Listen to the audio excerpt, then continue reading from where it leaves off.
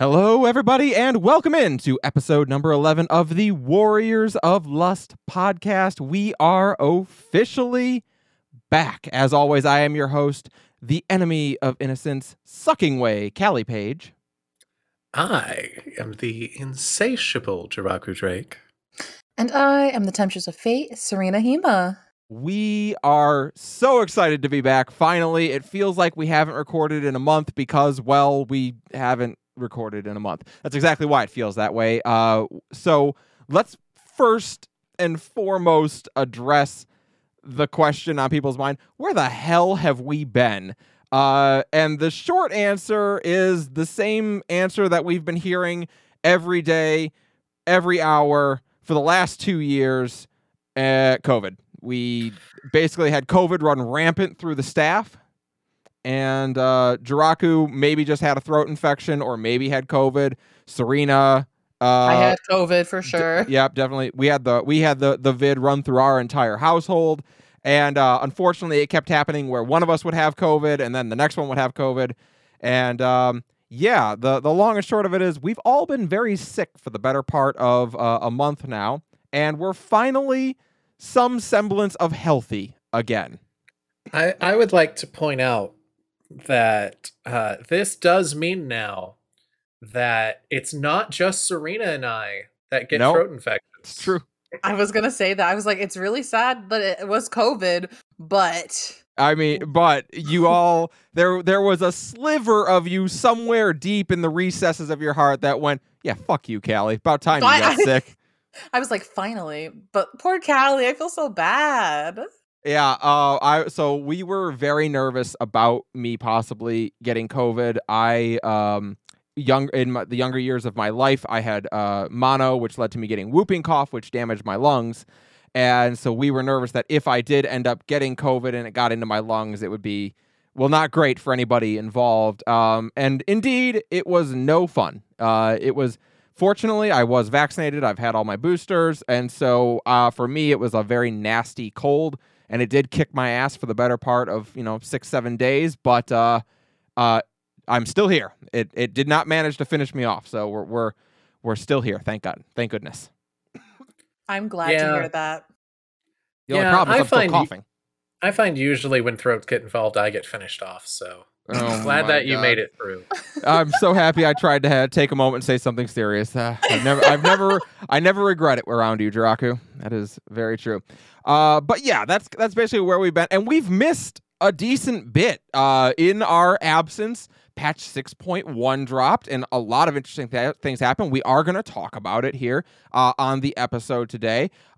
We are going to get into that. I think we'll talk about a little bit about patch 6.1, and then we'll do our opening segment on the Thirst Down, and then we're going to do our quick hit discussions, because instead of having one big topic that we're going to talk about, we actually have 3 smaller topics that we wanted to hit on, because a lot happened in our absence, and a lot of questions got asked our way in our absence, so we wanted to kind of have time to hit all of them. Mm-hmm. So before we get into talking about 6.1, though, something very big happened in the United States this week. There was a major leak from the Supreme Court suggesting that at some point this summer they will overturn Roe v. Wade in some of the most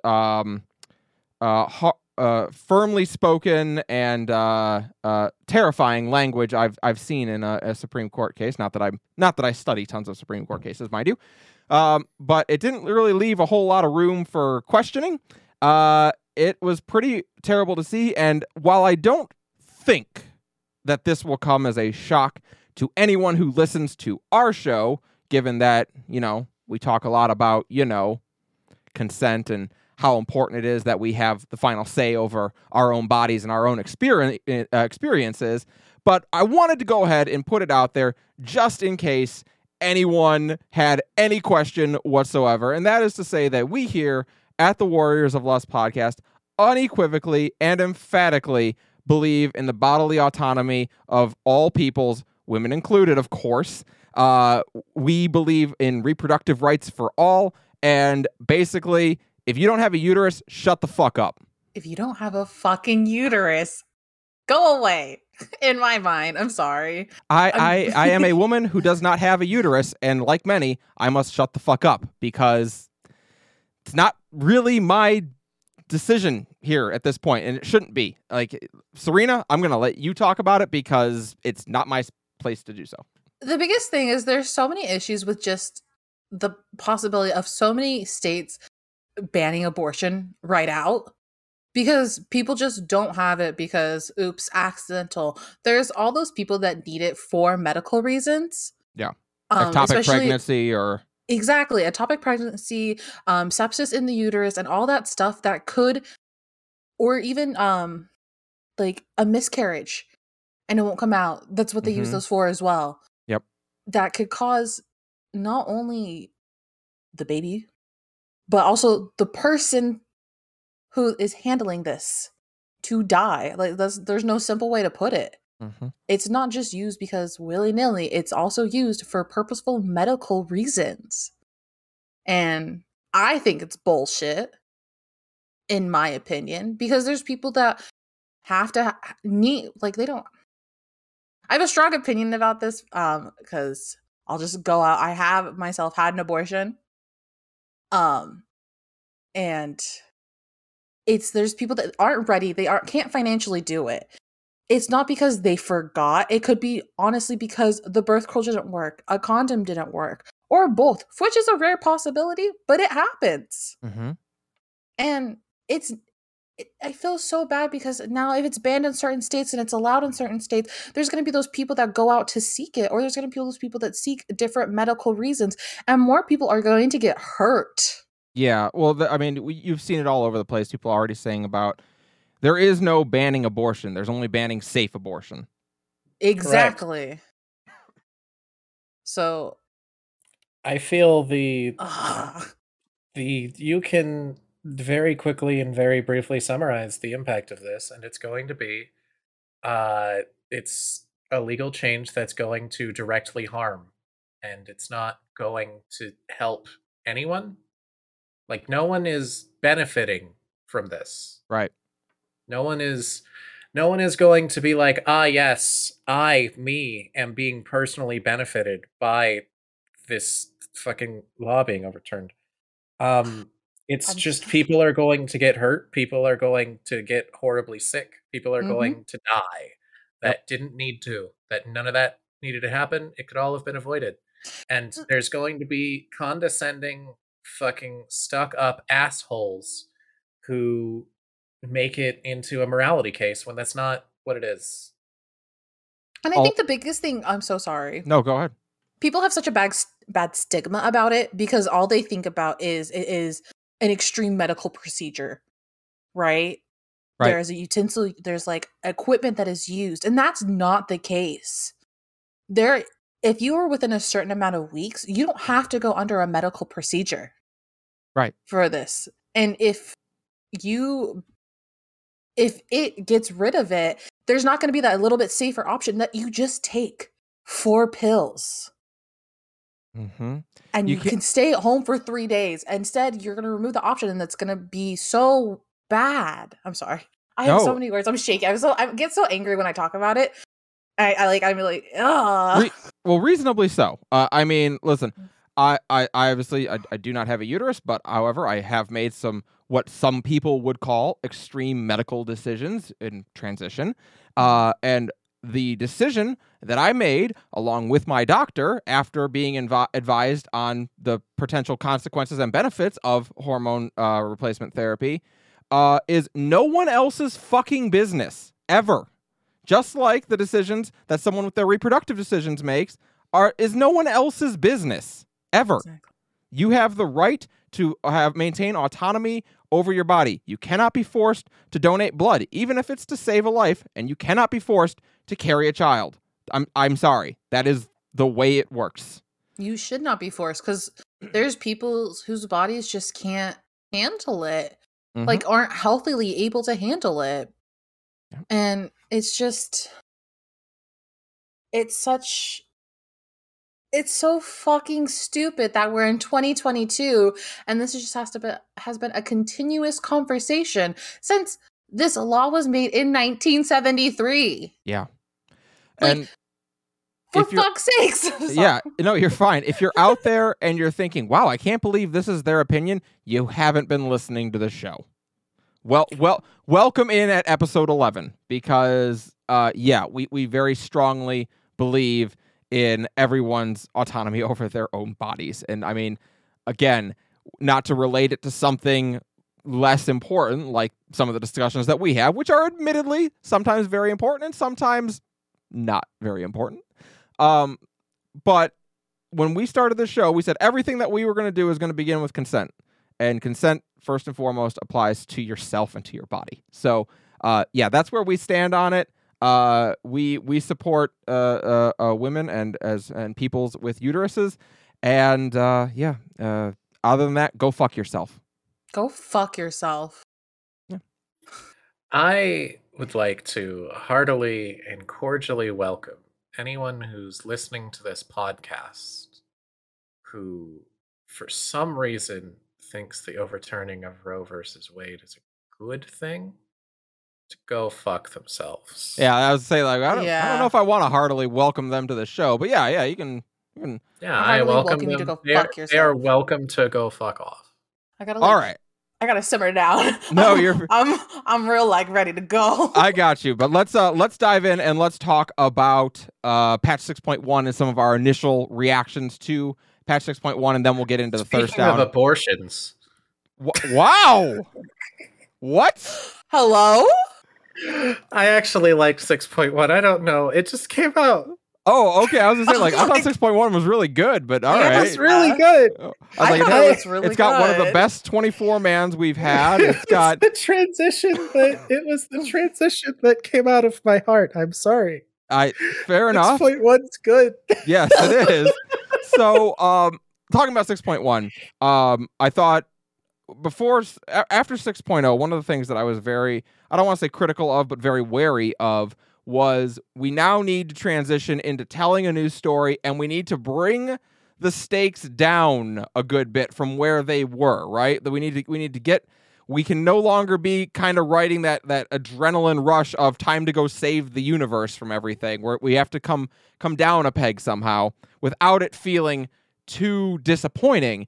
I thought they did an outstanding job in 6.1 of making they seem to substitute in humor for drama to kind of get us to just relax for a minute and just be like, hey, enjoy this little story we're going to tell you about you going on a treasure hunt. And then also actually a bunch of really important shit's going to happen too that actually does have consequences for the rest of this expansion, no doubt. But most importantly, for me as a person, as someone who plays their Warrior of Light like a gigantic troll, we saw the return of ceaseless, relentless trolling in the Warrior of Light, which we haven't seen since the beginning of Shadowbringers. And I understand why in 6.0, we feel like 6.0 was meant to be like the 2 worst weeks of the Warrior of Light's life, like just the absolute worst 2 weeks of your life. And now it's like things are relaxed again. We're having fun again. And with that comes us being able to just be a troll. And I loved it. I loved it so much the entire time. I was like, is that mean to pick? I'm picking this option. I'm doing it. I don't care. All right. So which was your favorite troll line? I actually was a big fan.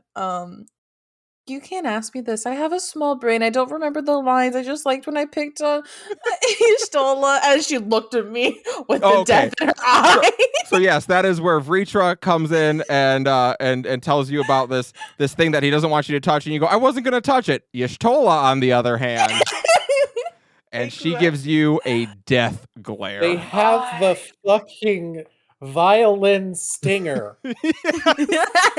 every time the stakes get raised. The comedic timings of some of the moments in this patch, not only the violin stinger in that moment, which was outstanding, but also the moment in the library when Y'shtola is waking up and she stretches out and looks around, and as soon as she looks at you, the music just cuts. I thought my sound broke. Yeah. I was chatting because me and my friends, we play it together in voice chat, and I'm sitting there and I'm like doing this because they already did it, and I was just listening. I was like, oh, did my sound break? Because it just went dead silent. I was like, hello? And then all of a sudden it started playing, and I was like, oh yeah. Oh, okay. I was so scared. We got that. We got Froth and Foam, which was amazing. Froth and foam. I liked the one that was when she asked, does anyone have an idea on what to do? And you can just pick say nothing but look meaningfully at Estinian. And he just gets super confused. I loved all of the options. I literally was just like, I'm gonna pick this. Yes. And the whole patch did a really good job of that. I mean, I think about, all right, well, we need to find out about this treasure place. Let's go to the tavern, and we're going to try and get a lead from the people in the tavern, like classic D&D storytelling. I love it. We have to get this guy drunk so that he'll talk to us about where we can find this mythical treasure vault, and just them calling some things out on their face, like Vritra saying, surely you are down here as more than just common looters, and the whole party just kind of has to be like, no, that's actually exactly why we're here. Well, what I thought was really funny is, like, it really, to me, characterizes the Warrior of Light as someone who is kind of a dumbass. Like, I mean, that's already been the thing.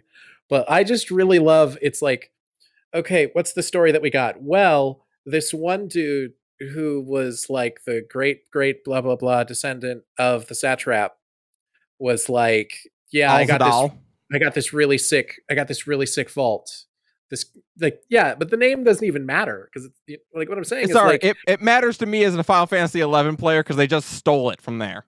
Oh, well, I mean, to be fair, FF11 stole it from elsewhere, but they said it's mine now. Thank you. I only play good video games, so I don't know anything about it. All right, you know what? I got some things to say to you.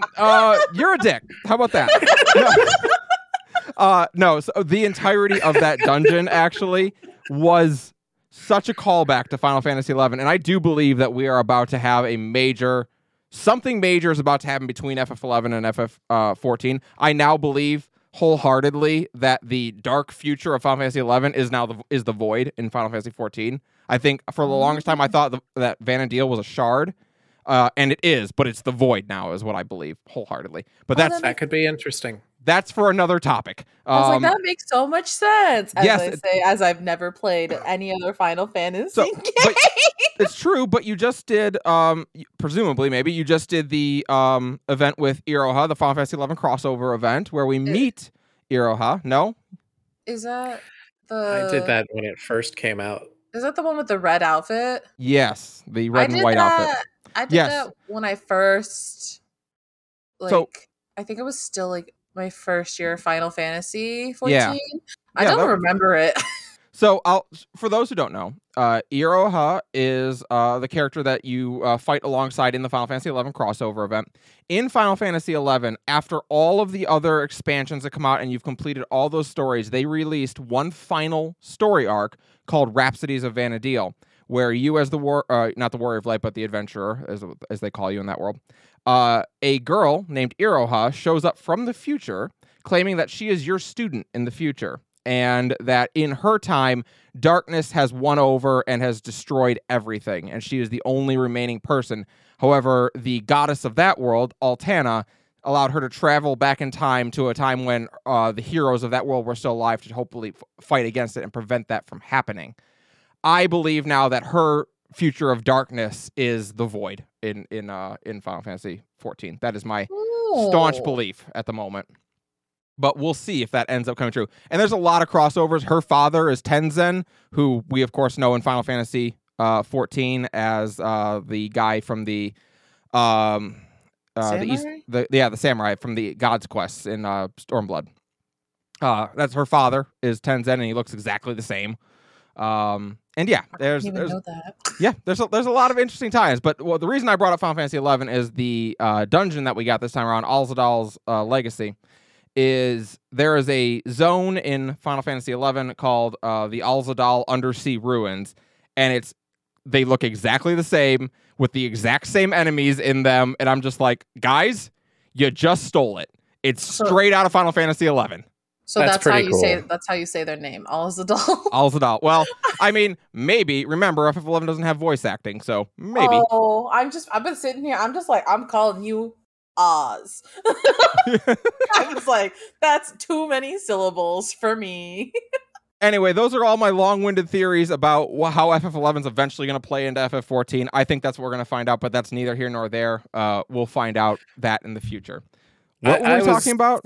I was about to say that what I think is really hilarious is that when the story you're given is this descendant of the satrap stored up this enormous fucking secret hidden treasure, and you fucking know who the satrap was, and that was the arrangement, the entire history of Thavnair. Yeah.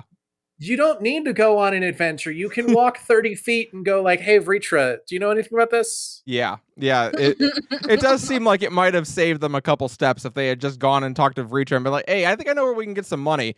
So when we were doing Stormblood, we went to this one dungeon and found a lot of money there, and I didn't get to keep any of it, and that was kind of bullshit. But we're just going to do that again. I got to tell you, every time we go on one of these treasure hunts, I keep thinking to myself, I'm like, I don't know why I keep fooling myself. We're not going to get any of the money, even if we find it. I was so sad. I was like, wow, look at all this money. And I started singing like the song from Mamma Mia. Oh my fucking I always think of that song when I get money. I'm like, money, money, money. Oh my God. I was like, this is so cool. And then they showed up and I was like, what are you doing here? This is my money. And of course, we don't get any of it. But yeah. Lots of interesting things happening in this patch, not the least of which the reveal of probably who is going to be our villain through the duration of the Point X expansion. We're going to the Void. It's official. That's pretty exciting. My friends are really excited about it. Yeah. Because of all the tie-ins to other stuff. And FF1 specifically. They're like, we know who the villain is. And I was like, that's cool. It's a man in armor. Amazing. Yeah, I know. Very original for them. It's a man. Like Golbez for me. With 4 voices. Is that not Chaos and the Four Fiends? Am I crazy? I don't think his design looks anything like Chaos, but fucking Golbez, it's dead on. And Golbez also had 4 Fiends. Oh, you know what? You're right. Golbez and the Four Fiends might be. Oh, like he looks almost exactly like Dissidia Golbez. Yeah. Boy, he sure does, doesn't he? I'm doing a dance because I don't know anything. I'm just kind of like, I'm like the bad. I'm just like, I know Final Fantasy 14. Yeah, well, no. If I may, I recommend you play Final Fantasy 10. Oh, I have 10 and 10 too. Because of the Final Fantasies, it's the one that's good, that's least good. Okay. It's the one that's good, that's least good. The one that's good, that's least good. Okay. So my point is, I if get you that. start with the absolute best one, it's all downhill from there. And if you start with the worst one, 7 sucks a lot. So instead, you have to go with the one that's good, but the lowest on the pole of good, and then you go up from there. I'm pretty sure I played part of 7. So 7 is widely loved. I think it's overrated AF. All right, Jiraku, we're gonna do this right now. I can see. What's the are we doing the final? Are we doing the series ranking? I mean, like, let's top 3 it for me. What do you got? Okay, this is the important question before we do this. Is it only numbered main titles, and are we excluding 11 and 14 because that's too obvious? We are excluding 11 and 14 because we're an FF14 podcast, so like, duh. Right. We can't not put 14 up there. I agree. No, we're going to exclude 11, 14, and any... We're talking 1 through 10, 12, 13, 15. I have a question. Okay. All right. Can I include my top number 1 is Final Fantasy 14? I'm going to go away. Okay. All right, so Serena's got her vote out there. It's Final Fantasy 14. Jiraku, give me your top 3. Okay. In order. Number 3. Yeah. Final Fantasy 12. It hurts me to put it at 3rd. It hurts me so much. We are going to disagree so hard. Is that the one with It's Ivalice. Vaughn. It's the only main Who's the character in it? I need a character. Balthier, Bosch, Fran, Balthier, Ash, Fran. Bosch. No, that's the one thing above. Okay. Are you thinking Lightning? Because that's 13. Yes. Oh, that's 13? Okay. Numbers are close. Numbers are hard. Go. Yeah, I got you. My second, yeah, and again, this hurts, is Final Fantasy 6. I love Final Fantasy 6. I would argue that it's definitely top 3. So we'll agree on that one. By the way, 10 is like neck and neck with 12 for me. Because joking aside, 10's really good. 10's really 10 really 10 good. is really good. I would agree with that. It doesn't make my top 3. And the number 1 is 9. All right, The best Jiraku. Final Fantasy is 9. What's Jiraku, I can't believe I'm about to say this. I agree with you on a lot. Yeah, I think that Final Fantasy 9 is the best one as well. It's also my opinion. I like Final Fantasy 8 second most. And Final Fantasy 6 is probably my number 3. Where we disagree is I think Final Fantasy 12 is like second from the bottom. Well, that's funny. That's funny because I think 8 belongs there. You piece of garbage. Get off my show. I'm watching know- like Family Fight. Okay, let Mommy, me tell Daddy, you stop this. fighting. Let me tell you this. This is the reason why people do not think of Final Fantasy 12 as the greatest fucking Final Fantasy, or at least not up there. It's because it got fucked for the exact same reasons FF9 did. FF9 came out like 6 months before the PS2 released. Of fucking course nobody bought it. Of fucking course nobody played it. Of fucking course it doesn't look great next to Final Fantasy X. Yeah. The biggest graphical leap in the entire history of video games. I have a question. Yes. What's up? What are the main characters in Final Fantasy IX? Zidane, Garnet, Zidane. Vivi, Steiner, Freya, Amaranth, Vivi? Vivi. Yeah, the He's you've seen the him in Is the it the little black mage? yeah, the little black mage. Yeah, Okay. that's 9. Also, 9 has the Dragoon. The Freya. Dragoon. Agreed. Freya is the Dragoon. And Okay. anyone who's like, Kane, no, fuck Kane Highwind. No, Freya's way better. Fuck every other Dragoon that has ever existed in this series. Even- Freya is the best. Even Estinian worm. Especially Estinian Worm. No, I thought Final Fantasy 12 was trash because they decided to like make their main character a side character. I liked Final Fantasy 12 because Final Fantasy 12 is a completely different genre of story, of medium, of game, because it is a political drama. It's not a JRPG. Right. It is Final Fantasy 12 got fucked over because 1, it came out at the very end of the PS2, and 2, it came out 5 years before Game of Thrones entered the zeitgeist, and everyone suddenly acted like they always liked political dramas. And Right. political dramas with cutthroat politics and shit were always cool. But if they were actually always into that, they would have liked Final Fantasy 12 because it's a way better example of that than everything that ever got touted as really good political drama.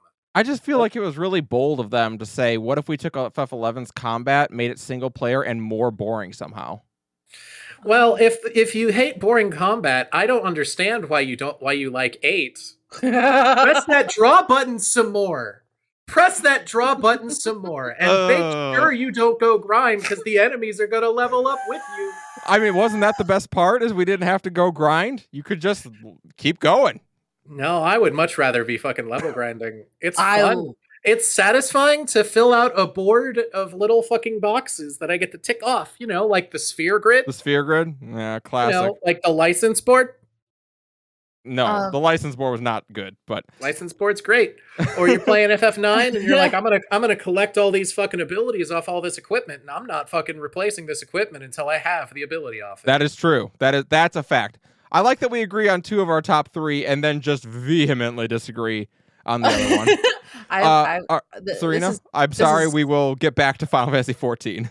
It's okay. I was like, this is unrelated, but I'm going to get us art one day of the two of you just bickering and then me staring there like a loading screen, just thinking.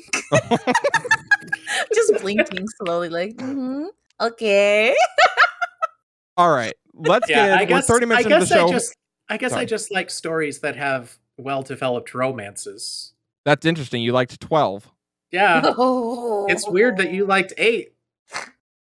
Listen, I actually did when I was working at a past job. I did a list of the best romances in the Final Fantasy franchise, and no, Squall and Renoa didn't perform as well as some would expect, given my love of that game. My number 1 was Zidane and Garnet. Actually, that's correct. Yeah, that's the best That's romance correct. they've ever had in a Final Fantasy game. Is the 2 of them. That's the best fucking character relationship of any kind Yep. they've ever done. It was It's a that- genuinely good, growing, healthy relationship where they learned to support each other. It's that and Zidane and Vivi. Yeah. I Because thought- Zidane's superpower is being the best friend anyone's ever had. That's true. I have another question. Yes. The only other really Final Fantasy I know some about is 15. Okay. I would like Don't to hear care. some opinions. Speaking of the worst executed romances in history. Well, actually, You no, know there was a great execution in that romance. Damn, I know about that. Bottom three is 7, 8, and 15. Bottom Really? bottom 3 is 12, 13, 15.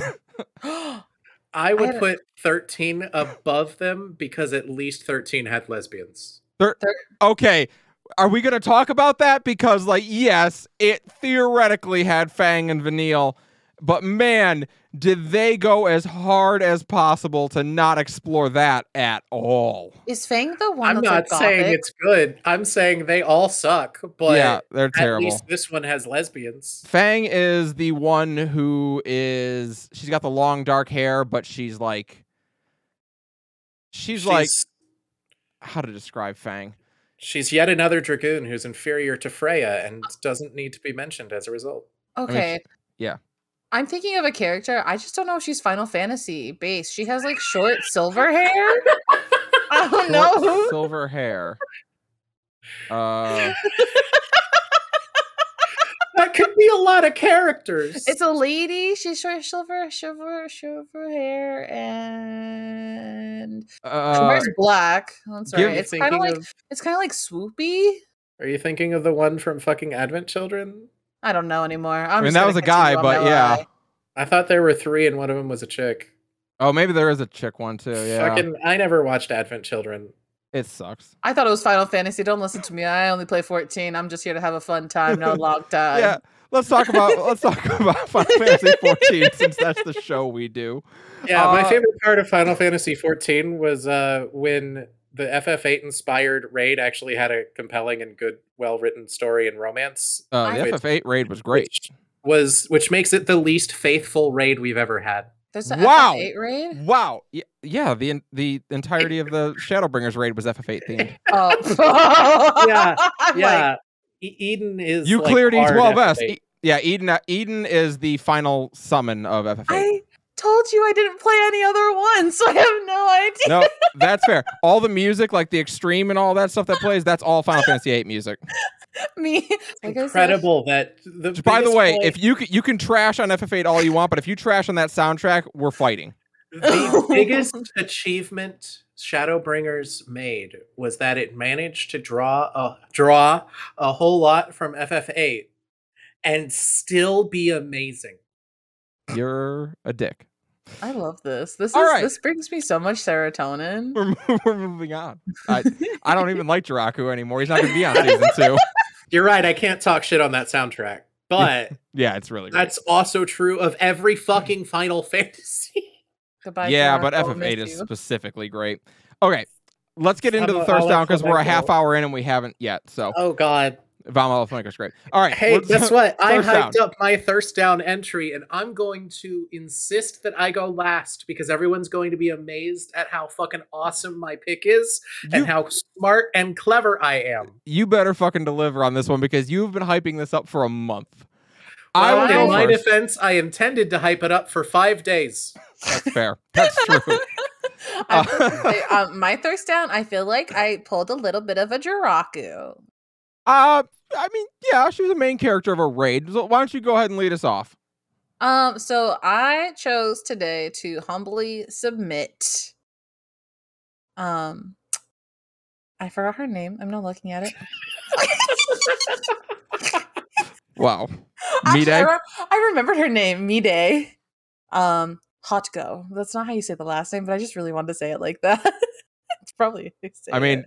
I don't know. I think Mide is probably into Hako Summer. Yep. Mine hot girl. Yeah, Mine hot that one. girl. Yeah. So she is from the Alexander raids. She If is. you already know, if you didn't do Alexander, or you had to do Alexander actually to get raids, don't you? I don't think so. No, you didn't I have thought to. so. I don't think you Anyway, have to do. I don't But think if there's you're any raid listening you to have this to do. podcast, you have to do Alexander. You Yeah. have to do Alexander so you can get the bumpin' music. Anyways, she's one of the main characters in it. She, of course, is Azala. She is. And I love her. She has this cute scar. I say cute. It's a cute scar underneath her left eye, and I'm a sucker for scars. I mean, we've been hearing it since I was a kid. Chicks dig scars. I'm a sucker for scars. Yeah. No, listen, she's pretty great. She was definitely a highlight of the Alexander raid, which Mm-hmm. at the time that it came out, it was met with a very mixed opinion, I would say. Mm-hmm. It was such a departure from what we had just gotten used to with Binding Coil of Bahamut, which Binding Coil of Bahamut, like, kind of, for the time, tied up a lot of the loose ends of 1.0 and the story leading into 2.0, and it felt like it was such an intrinsic part of the story, and Alexander felt like it was such a side story to everything else that was going on. It was so different and very weird for the time. It was also a significant step down in difficulty. Yes, Mhm. It's except for Gordius Savage, which was legendarily difficult. My point is more, it felt like during A Realm Reborn, during 2.x, Coil was like, even normal Coil was hellish. Was hard, yeah. Really like hard. that was insane to do that at the time. Yeah. Um Turn but- 9 was insane. I have. yeah, and I it felt, sorry. No, go ahead. I was just about to make you guys disappointed in me. It felt to me like Alexander was the first time that they went, you know what? Everyone should be able to clear the basics. Savage should be the one that's hard.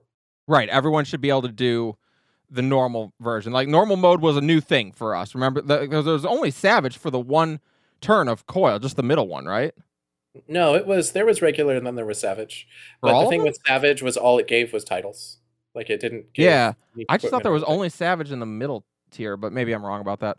I seem to remember it otherwise, but I also didn't do it because I fucking hate rating. Fair enough. But yeah, Serena, you said we're going to disappoint you. Are you about to say that you've not done Bahamut? I'm pretty sure I have done them unsync. I don't remember them at all. I think I Well, have them unlocked. It's fine to do them unsynced. Like, not really any sense in going back and learning the mechanics in 2022. But like, This was you like, definitely should do it for the story. It's pretty good, and it also will make you really appreciate the twins today versus what they were like then, because they sucked. I will stare at this camera and tell you I remember nothing. This was about 2 years ago. Okay. I don't even have a camera open. I'm just staring at my I just, I mean, the ending of it is pretty good. You do find out what happened at the end of 1.0, like how we all survived. Like, it does talk about that.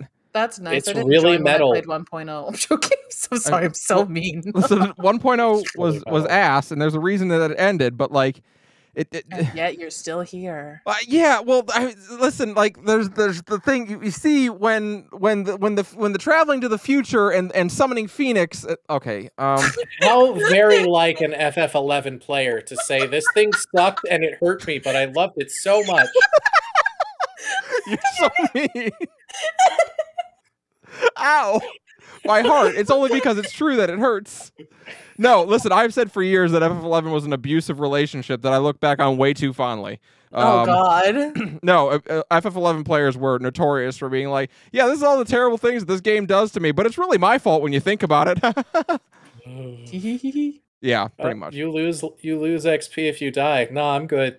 No, you out. definitely lost XP when Yeah. you died, and if you lost too much XP when you died, you leveled down. That was a fun Yeah. I'm time. sorry. Is this like Boja?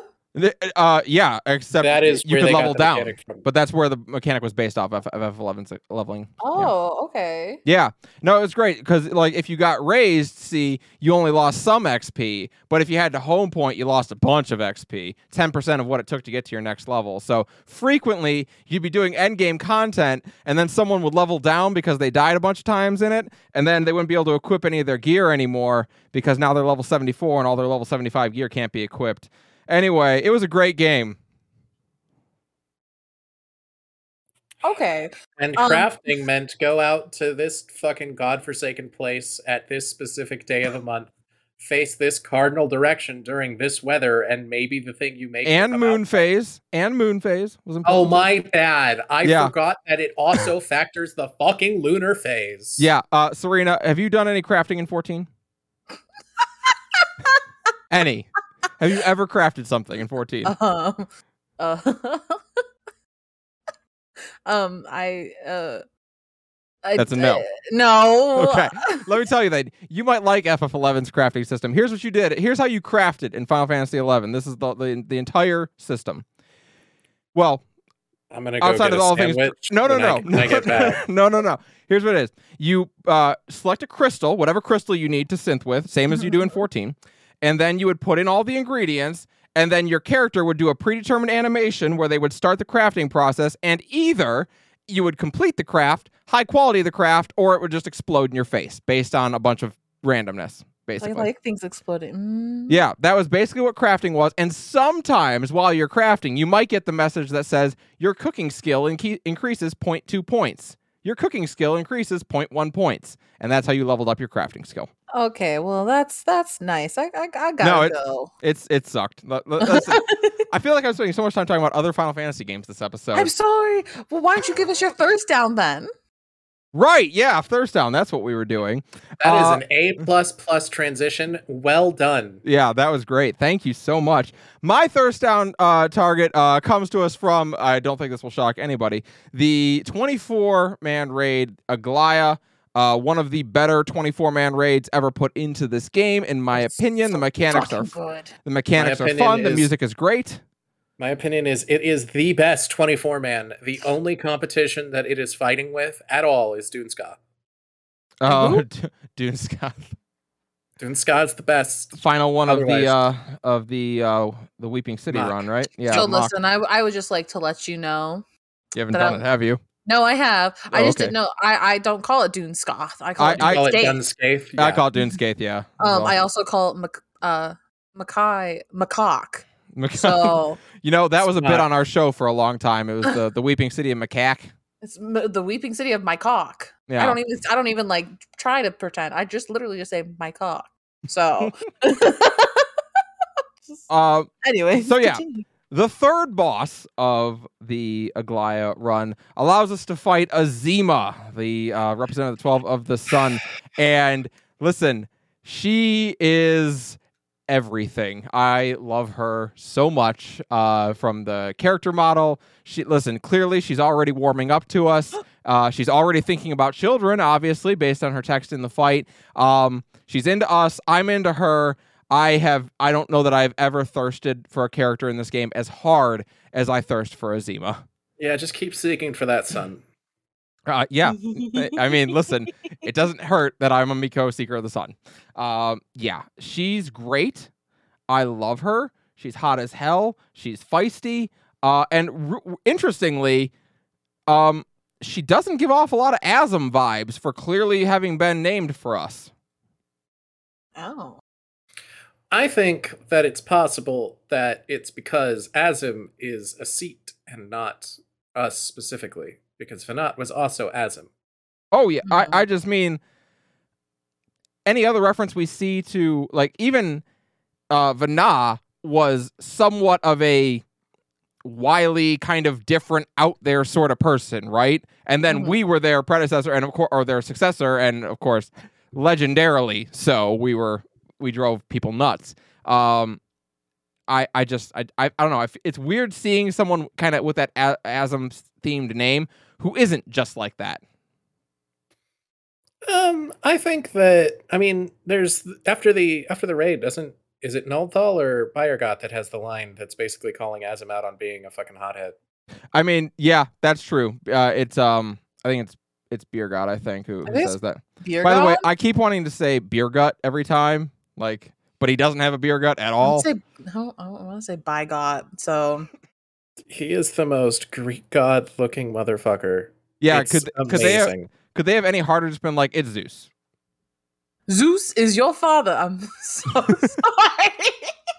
I appreciate the Hercules reference. I absolutely love that 24-man, and I can't argue about Azima. Off the podcast, in a private conversation I was having with a friend recently, I was talking about how if my pick were not going to be what it were going to be, it would have immediately been Azima, because, oh my god, she's a summoner, she's a dancer, she's a hybrid of everything great. There's fire, she's hot.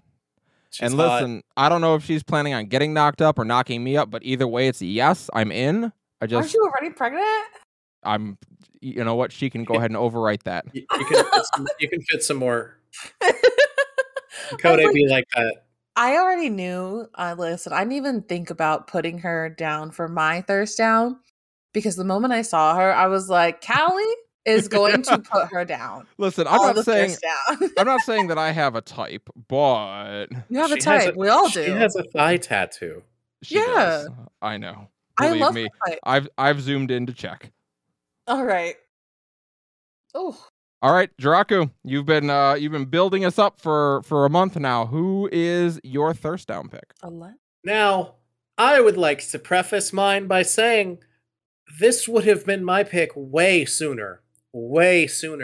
But I thought that I would never again have the opportunity, the joyous occasion to pick this character because they were gone and I was convinced they would never come back. And yet Garrow's back, baby! And the disreputable priest is right there. And I challenge you, I defy you to find me someone hotter in the Wolf's Den. Not gonna happen. In the Wolf's Den, maybe, because there's no one hot there. Wait, are you putting the disreputable priest from the Garo event? Yes! You're putting them down? I'm putting them. That is my thirst down entry. Okay, I agree. You do? I've been visiting. I don't know. I've just been visiting them a lot. You find me another character that can give you the perfect fucking BDSM outfit for this game. You find me a character that can give you a fist weapon that's gloves that are on fire when you pull them out. All right. Yeah. When in Heavensward, when Garrow first landed, your options to get a fist weapon that replaced your gloves and overwrote them, and it made it look like you were punching instead of wearing some stupid bullshit over your hand. Your options were Relic to get one that was like a shitty little metal glove with like razor blades jutting off of it at odd angles, or get fucking 5,000 wolf marks and get some sick fucking punch gloves. Might have been 6,000 actually. Either way, it doesn't matter. It doesn't matter how much it was. And the fucking madness that they did to me, all those years of doing PvP and Garrow being there and doing Garrow on alts and just wishing to God that there was a way that I could get wolf marks through a roulette that would not be fucking suffering. And the patch that they added queuing into Frontline Roulette with friends is the exact same patch that they got rid of Garrow. And I thought it was gone forever, and I was moping, and I was sad, and I was devastated, and I was just completely destroyed by the fact that Garrow was gone, and we were never getting that gear back. And not only is it back, they brought there's new weapons. Oh, it's so good. It's like super back. It's not like back in the way of like, we brought back Yokai Watch. Fuck you, there's no scythe. No. So I've been doing a lot of PvP during the Garo event, trying to get all the mounts and stuff like that. I love Priest is the only mount you need. Oh my god, I love some of the gear a lot. Indeed, the healer gear is top tier. I have it already. Some of the most top tier gear in this game. Can I just go ahead and say I was putting on my my Dragoon outfit and being like, this is a bit much. Okay. It's the white, like I look like a white shredder. Yeah, and it's great. It is. I feel bad for you because you like FF8 and think that cool things are bad. How? You must be trapped in the negative zone. Maybe it's the void. Don't worry, we'll save you. We'll save you from Final Fantasy XI. Draco, it's so nice to talk to you again. I wish COVID had killed me. Oh, at least wish it had killed me. I'm happy both of you are alive. Love yourself. I'm also happy that I'm alive. That's also why we're both happy that you're alive. Serena, mommy and daddy don't fight because it's your fault. Are you sure?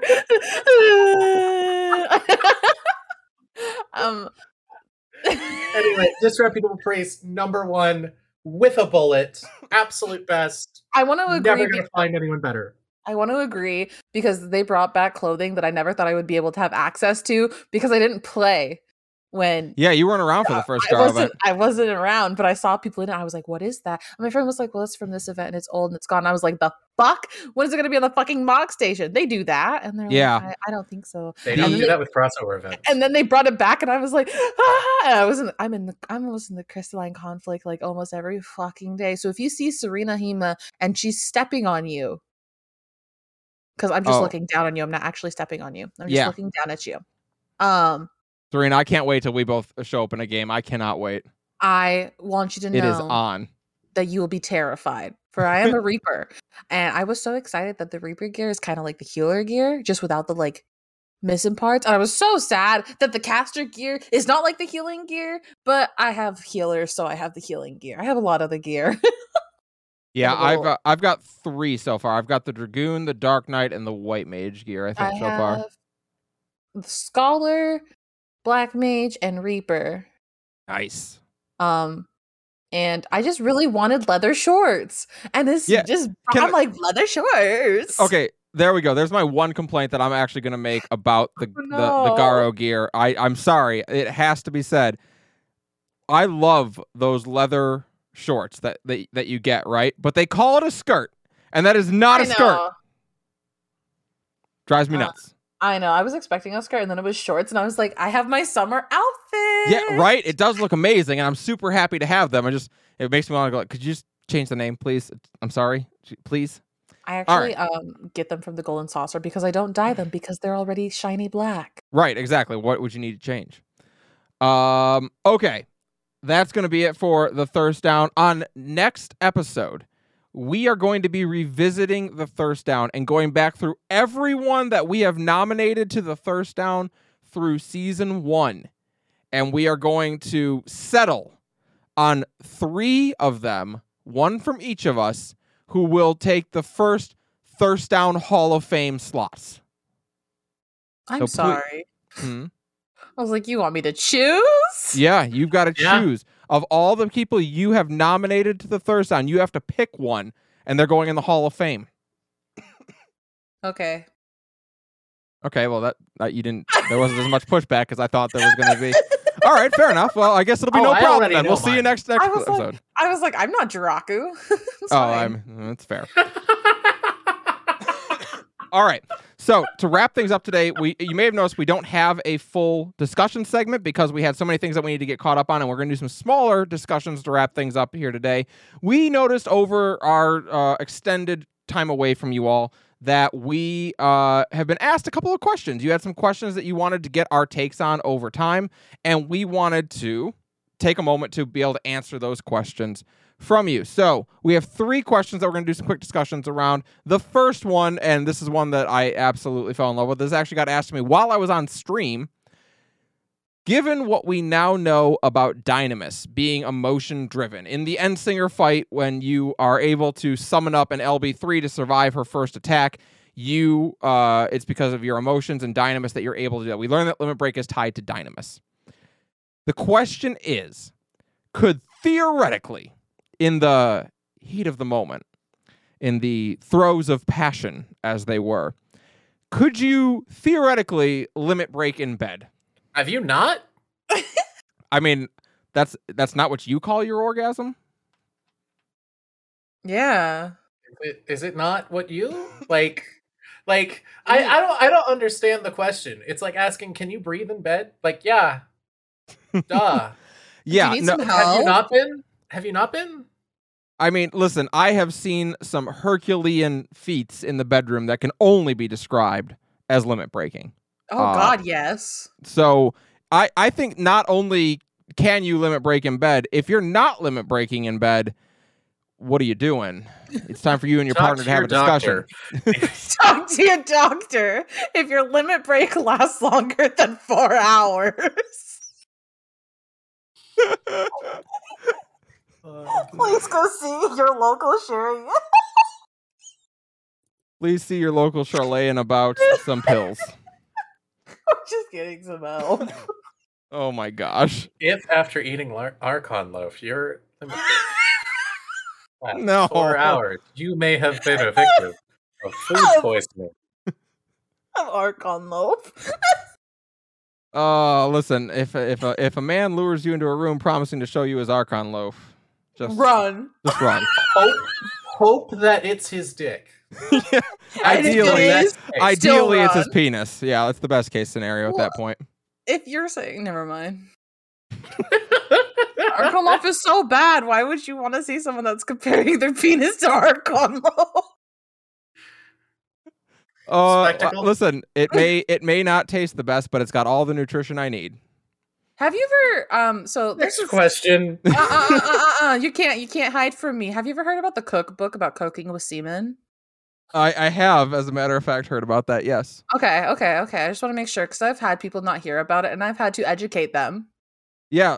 Well, for the audience out there who maybe doesn't know, why don't you educate us on the cookbook about cooking with semen? So there's literally a cookbook where it gives you recipes. Yeah. And it gives you the amount of semen to use in the recipes. Yes, I'm saying it that way for a reason. Yeah, no, I got you. And it gives you the nutritional value as well. Yeah, And it does. yeah, it's This sounds like a great. dope concept. You can.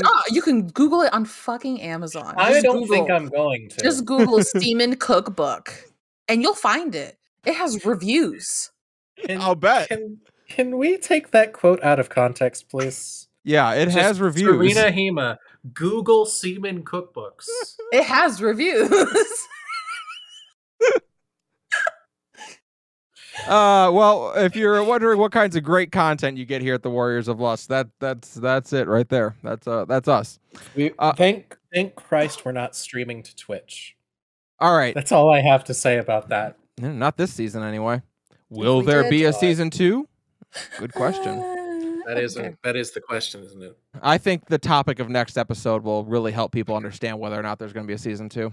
You know what? It's so unlikely. Rather, it's so uncertain, not unlikely. Sorry, I misspoke. It's so uncertain that I am tempted to almost apologize, almost give a really half-ass apology Yeah. about Final Fantasy VIII. You know what? Unfortunately, I don't I'm want not your responsible apology. for that sin, so I can't take responsibility for it. Yeah, no, you know what? I don't want your apology. It's fine. You can keep it. Not your circus, not your monkeys. Not my circus, not my monkeys, and I'll tell you where to stick it. All right. Next Hopefully question. someplace fun. Anyways. When is it okay to discuss spoilers? It's simple. After I know. Thank you, Jiraku. So in this aspect, I am in a group chat with about 10 friends who all play Final Fantasy 14. And we specifically have a channel for spoilers. Yep. But we do try to keep in mind as well, because some of us have what we like to call chismosa virus. Chismosa virus? Yes, it just basically means we're nosy. And by some of us, I mean me. I cannot keep my nose out of the spoiler tab, even though I haven't played the content. Okay, I gotcha. So I actually mute it when new content comes out. Same. But we try to say, oh, what quest are you on? What level quest are you on? Like, where are you at? Yeah.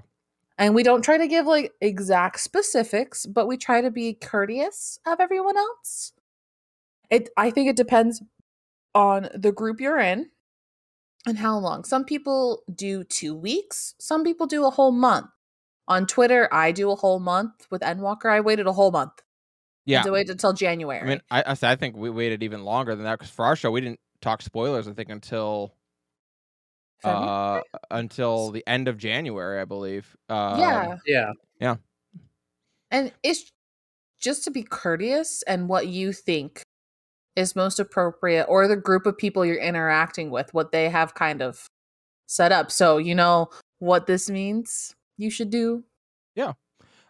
I genuinely think that you're okay to talk about spoilers once you've announced that you're getting ready to talk about spoilers and made sure that everyone's good to hear them. Like, we started this episode saying we're going to talk about 6.1, so people should have an expectation. We're going to talk about what's in 6.1. Versus, when we were doing our episodes during the spoiler embargo, where we said we're only going to talk about stuff up to level, 86. We're only going to talk about stuff up to level 88.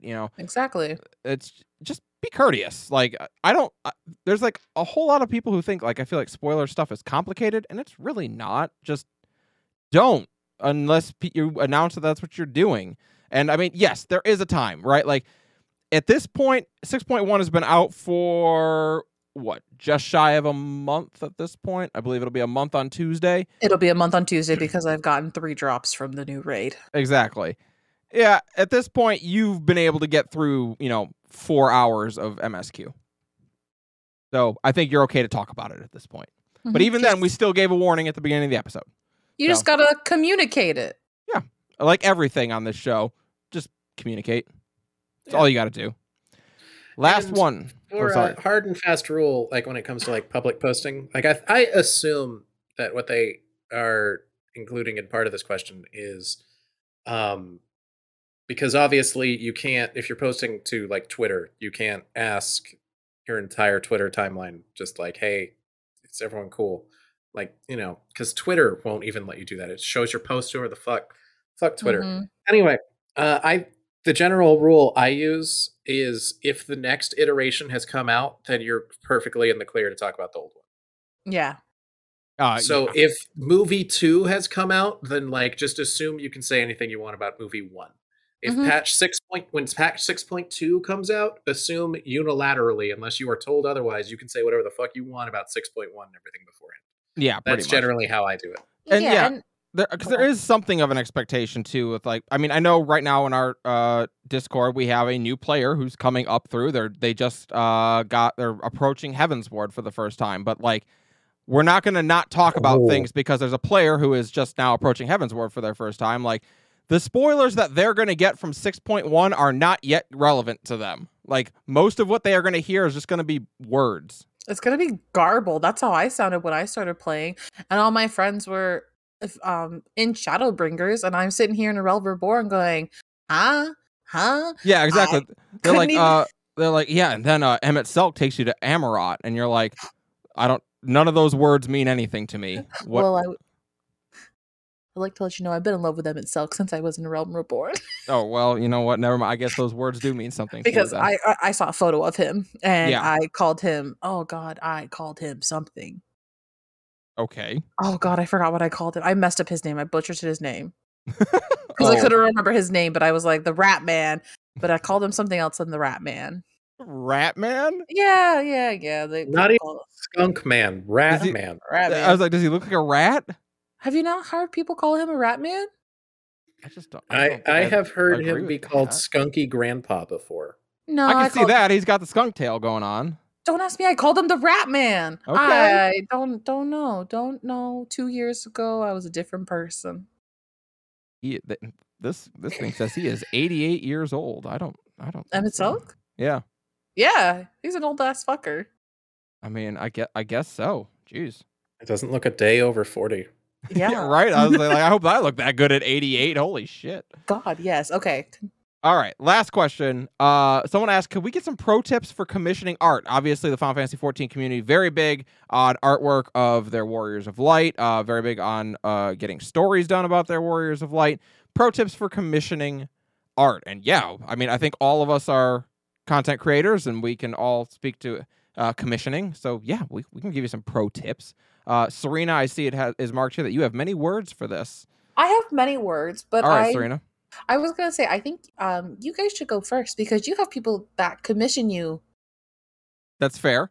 Already. I'm not artistical otherwise by just looking at me, but you guys have people actually commission you. So what are some tips? Sure. So I have been both sides before. I have commissioned artwork. I have been commissioned to write things. Yep. Speaking from having seen both sides of the process, the core things are don't fucking nag people either way, like on either end of that spectrum. Basically, assume that like 7 days is a good period to go without any kind of communication before you go, hey, like what's going on with this? Yeah, what's up? Yeah. 7 days, not daily, not hourly. Yeah. Don't be that person. And also provide all of the information and references you possibly can, even if it seems like it would be irrelevant. But If you think it would be irrelevant, when you submit it to the artist, section it off. So when I do submissions, I have a very specific format, or sorry, commissions. When I hire artists, I have a very specific format. And I have a section at the very end that is just, and this is all of the stuff that is like just information about the character, who they are, not necessarily relevant to the piece, but just so you have an idea who they are. You can ignore this if you want to. This is just to have that information. Because some artists really want that. Some artists do not want to have to sift through 10 paragraphs to find the one relevant detail that they need. Yeah, I think one of my big ones is have an idea of what it is that you want. A lot of people like will start commissioning because they just want art of something without having any real clear like it's enough. It's not enough to say, "Hey, can I commission a picture of my warrior of light?" Okay, your warrior of light doing what? Your warrior of light in what pose? What are you trying to elicit out of the picture of your warrior of light? Do you want like a sexy pinup of your warrior of light, or do you want her in an action shot, or do you want have some idea of what it is that you're looking for that you can convey to the artist, even if it is to say, this particular detail, I actually don't know quite what I'm looking for. I leave that up to your artistic license. Like, that's fine, but let them know specifically what pieces they can decide on versus having to guess. So I was saying my biggest thing as someone who is primarily the commissioner with artwork, even with friends I have known for 5+ years, I know they know my characters. They know who they are. I still send them a reference of the characters, a reference of the pose I want. I kind of tell them the type of expression I want. And then I ask, is it possible? Like, is this something that is possible? Because more times than not, the artist has a little bit better atomically look at the art. So they can tell you, yes, this pose is possible. Yes, it's for the most part, because sometimes you don't want your character's back looking like it's broken, unless Right. I mean that's what you're going for in a fun sense. But yeah, just be open and concise. I personally think the more little bit of information you give to them via like references for photos and stuff like that, the better. Because I have known artists that are like, they said I had some freedom, but like, I don't know what their character's like. So I don't know what kind of pose they might possibly be in. So if you give the artist like, oh, I want my character like this and this and this, the pose is up to you. I say make sure you give them some additional information on that. So they kind of have a sense for your character. So you don't have like maybe a more stoic character, like extremely happy right. and stuff like that. So when I was originally getting pictures commissioned of Callie, my warrior of light, one of the things that I would always send along with it, in addition to some references that I have of her from the game and some references for the pose that I would want, is I'd send a little piece, not always the whole thing, but some of her backstory along with, and be like, it's a page. If you don't mind reading it, it'll at least give you some insight into the character and what she's like, so that you might have a better feel for how she's going to look in the picture. Is she going to be smiling? Is she going to be intense? What is she wearing? Like, those sorts of things you can draw a lot from a simple one-page backstory or a little one sheet about the character. I really do recommend having something like that for your artist or really as the commissioner. Just like the personality, in a sense, be like, oh, like if I send something, she's bratty and she has attitude with people.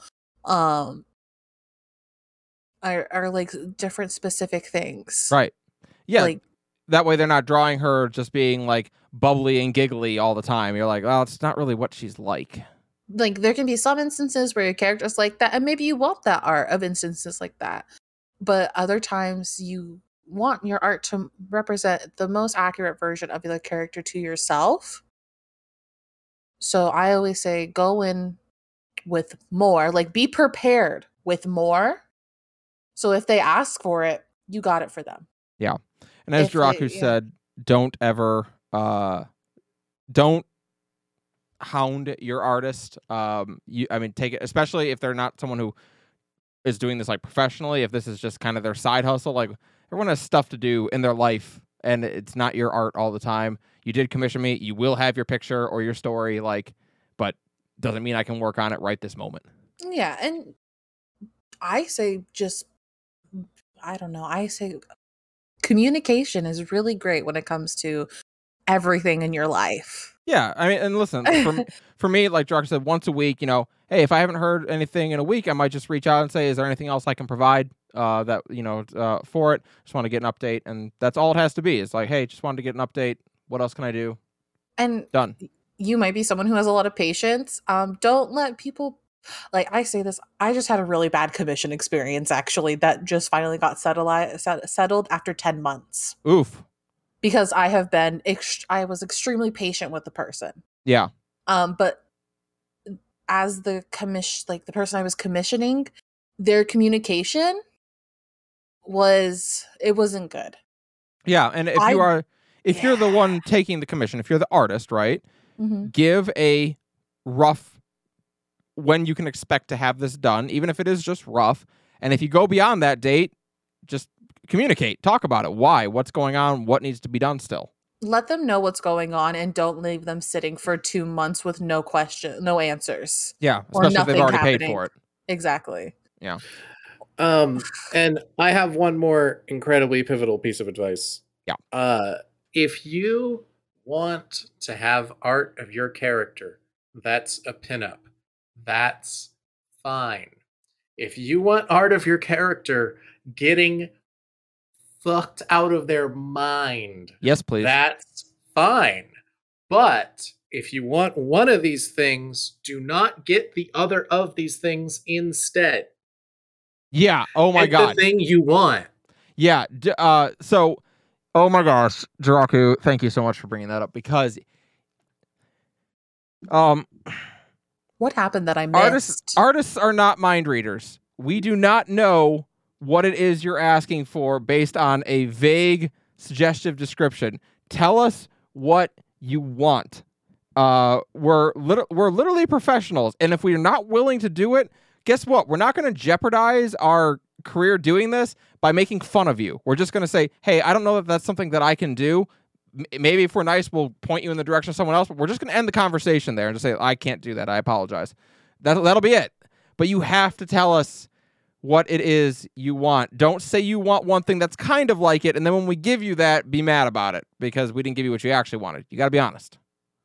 And always look at the commissioner, like the commission, like if they have a page or something like that, and it tells you what they're comfortable doing. Yeah. Don't ask people to go outside that list. Exactly. Yes. Draco, I take it someone maybe I have seen a lot of it. Yeah. I have seen a lot of both sides of the curtain on this. Yeah. Fair enough then. All right. Ooh, I had one more thing. I'm All sorry. Right. No, drop it. This is just my knowledge from listening to my friends. Don't automatically assume that because you are commissioning someone, they are now your friend. Oh. That sounds mean. But it's not right for someone that you are you're commissioning them for something. This is your first interaction with them to call it trauma dump on them. Yeah. By the way, that goes both ways too. It goes because someone commissioned you. That does not mean you can trauma dump on your commissioner either. Exactly. Yeah. So just be mindful. Like if you're commissioning a friend, like you've known this person for 5 years, you guys already have those set boundaries. But if there's someone brand new, be kind, be courteous. Mm-hmm. Don't be a dick. Basically, the mentality that I approach it always through is view them as a coworker and you're working on a project. Mm-hmm. Yeah. Because that's basically what it is. Yeah, and don't take it further than that. Your money for the commission does not buy you their friendship. Exactly. Correct. Please remember that. Yes. All right. that is where we're going to wrap it up for today, so that I can go cough my lungs out for a little bit. Thank you so much, everyone, for tuning in. We really appreciate having you all along. And again, we are sorry for our sudden disappearance for a little bit. We had to all recover from COVID, but we are back and healthy, and we should be good to record the final episode of season 1 in just a couple short weeks' time, where I know it'll be the last episode of season 1, and it will be titled Breaking Up. So that'll be an interesting way to wrap up season 1. Make sure you follow us on social media. You can follow us on social media. That's at WOLCastXIV on Twitter. You can check us out on Patreon at patreon.com/Escalia, ESKALIA. Also at streamlabs.com/Escalia/merch, you can get some Warriors of Lust merch, which is very comfy, very cozy, and very theme appropriate to the show. We've got some amazing Warriors of Lust merch available over there, so make sure you go check that out. Serena, where can the people find more about you? The people can find more about me at I'm on Twitter.